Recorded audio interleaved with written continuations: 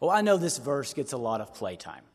I mean, a lot of people like to talk about the disciples on the boat and Peter seeing Jesus walking on the water and then Peter actually getting out and doing it. But, frankly, I think it gets, so many people like to talk about it because it's probably one of the coolest miracles in the Bible. There are some great ones. Parting of the Red Sea was amazing, but this just takes it a step further. It's incredible. Let's just think about it for a second. Walking on water. Have you ever tried it?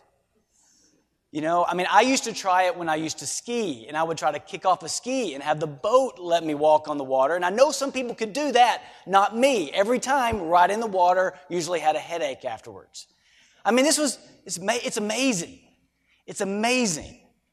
And there's also lots of lessons in this passage. So I think that's why so forgive me today, but it's my last time in Estes, and I wanted to go to this verse because there is a lot in it. And in my short time, I want to just take a look at Peter's fall and what maybe he was like, speculating a little bit about what it was like in the boat afterwards. Because when Peter saw Jesus on the water, I think the other disciples may have witnessed 10-year-old Peter coming out a little bit. It's like all of a sudden, this excitement, Jesus is walking on the water. And if Jesus can walk on the water, maybe I can walk on the water. And there's this, hey, if that is you, I want to do it too.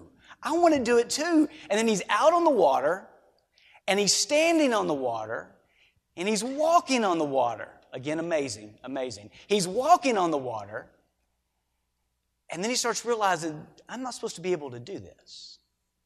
And the excitement starts turning to fear. Joy starts turning to anxiety. And then after he heard those words of Jesus, after he fell and got pulled back up of, why do you doubt? You have little faith. That pride of being out on the water with Jesus, just speculating, may have just turned to just pure disappointment. As Jessica said, I'm on my way out. And as I'm on my way out, I've been thinking a whole lot about my way in when I moved from Arkansas to Kentucky. And when I think about that journey here in my first few years here, I think a lot about Peter in the boat afterwards because I kind of think maybe he and I felt a lot of the same way. When I talk about my time here at Asbury, when I'm in NSO and I'm with students, I talk about, yes, I was in this great church in Arkansas, had this great opportunity, I ended up here at Asbury, end of the story. I jump over year one. I act like it didn't even happen. But 13 years ago, when I came here, I didn't come here to be a part of Asbury Seminary. My wife and I were leaving because we had had a really, really rough few years. And we were looking at coming back to Wilmore as a time of restoration and peace. I took a job in sales with some friends that I'd made in seminary. And we really felt, and I would say that I feel even today, 13 years later, it was a clear guiding of the Lord that that's what He wanted for our family. But it was hard.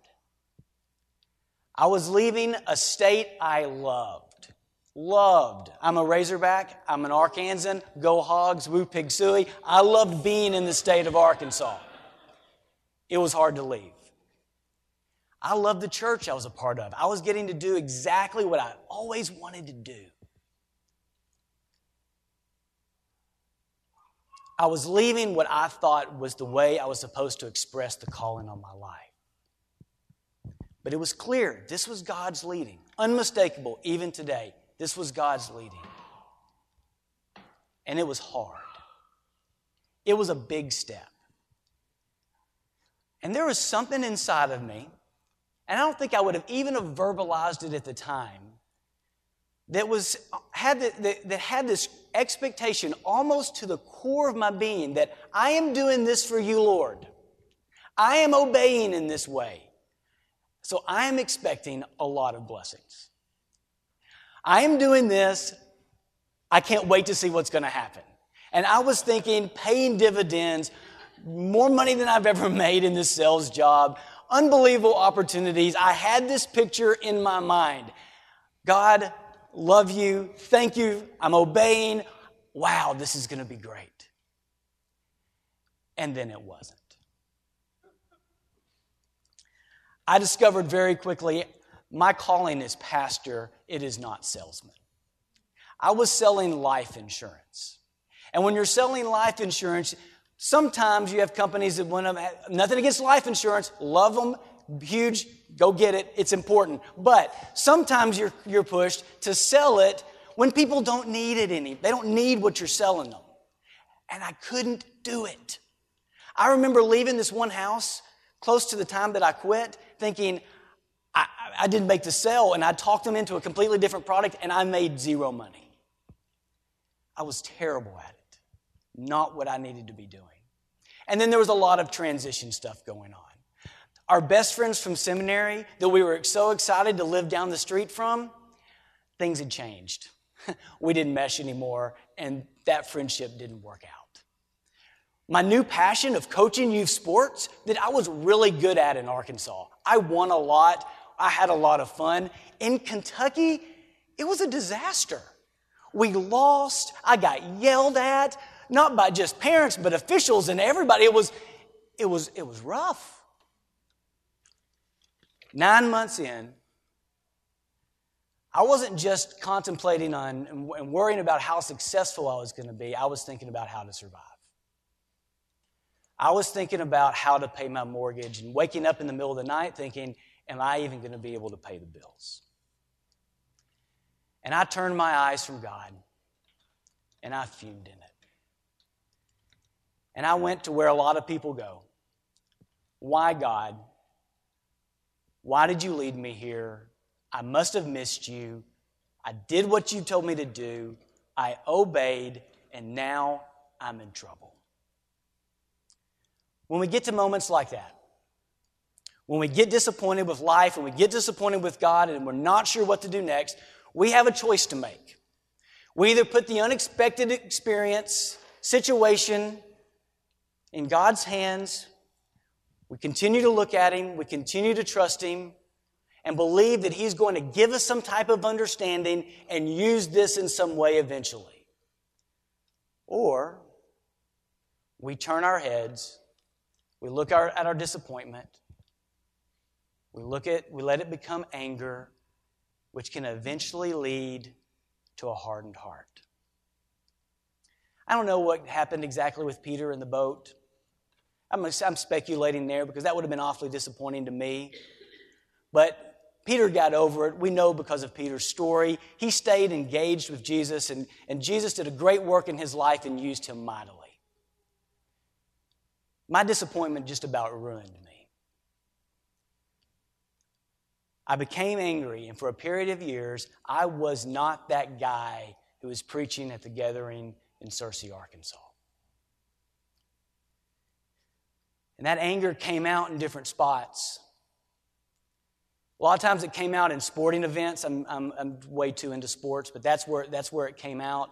While I was watching my favorite team, coaching a team, or watching or coaching my sons. And I was harder on my sons than I should have been. But it just came out, and I embarrassed myself and I embarrassed my family. I was looking for ways to veg out, to not think about that I was no longer the guy that I was when I was pastoring in Arkansas. I mean, when I was in Arkansas, one of my main things that I wanted to challenge people to was to live all out. To go all out in their ministry, to go all out with their lives, no matter where they were, no matter what they were doing, to do everything they can, both feet in, to make a difference for Christ. One of my little phrases was full devotion to Christ is the norm for every believer. I love to break out into that song. I don't want to be a casual Christian. I don't want to live a lukewarm life. But that's exactly what I was doing. Lukewarm, going through the motions, angry at the God of the universe. I could not get past my disappointment, my anger, and my hurt.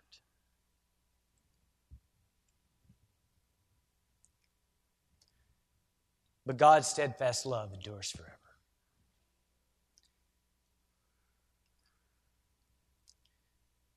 God eventually saved me, and it was about a year in that He saved me from the sales job. Other story, don't have time, understand I'm on the clock. Led me to start working in Asbury Bookstore. Eventually that opened the door to community life. I got surrounded by a lot of Christ-following, passionate students and staff members. And God was working on my life, loving me, encountering me, trying to help me to see that the work He wanted to do in me was greater than any blessing I could have expected. God wanted to teach me that something about my situation that could not only help me become a better staff person at Asbury or pastor, but husband and father. And finally, at the right moment, God's love broke through. My history is that I really accepted Christ at Ichthus when I was in junior high. I saw that my calling on my life happened at Ichthus when I was in college. And in the very last concert at the very last Ichthus in Wilmore, Kentucky, I think I always kept going there during this time in my life saying, God, please do something. There at that last concert, some random student walked up to me. A student that I didn't really get along with. We differed on some things. We kind of had debated, kind of had some emails going back and forth. But he walked up to me in the middle of the concert and said, can I pray for you? And during that prayer, as he prayed for me and prayed for my calling and prayed for my ministry, prayed for me at Asbury, the scales fell off. And I realized I had to give that peace in my heart, that utter disappointment that had turned to anger that was beginning to harden, over to Christ. And in that moment, things began to change. And finally, with that full surrender back in God's hands, God started doing things in my life. He started working on my call again, and I realized that the call of God was still on me and that I could answer that call wherever I am with whatever job I could have. And I started seeking God daily. Just use me. Where I'm at, doing what I'm doing, running the student center, just use me. And then things started to happen. Resources I never had started being given to me. Key strategic student workers applied for jobs, and they took these little small positions and made them huge. Dr. Tennant and Kevin Bish wanted to build the residential life program, and they tabbed me. I was finally given a staff. I'd always wanted a staff. And I saw what God can do when a staff of friends join together to do something. I am amazed at what I have to be a part of while at Asbury.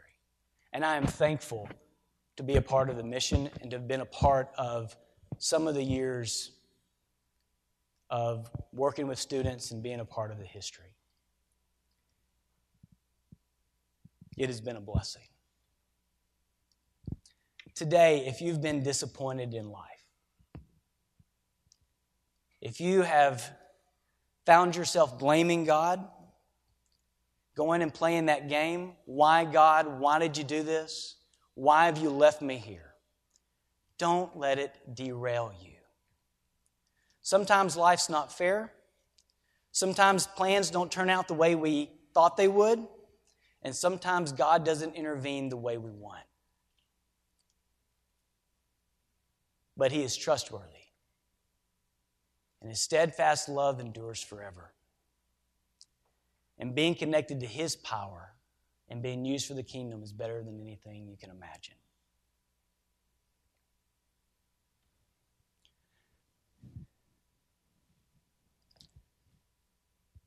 I imagine on that boat, maybe,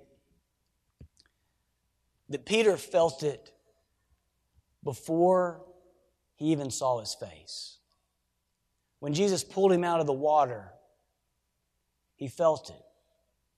And when he spoke those words, even though they were words of critique, he could hear it. His steadfast love endures forever. And even though he critiqued him and he said, "You have little faith," he was also saying, "I love you, I'm with you, let's keep on going." And that's what Christ says to us. When we hit a wall, when we start to sink, even when he critiques us,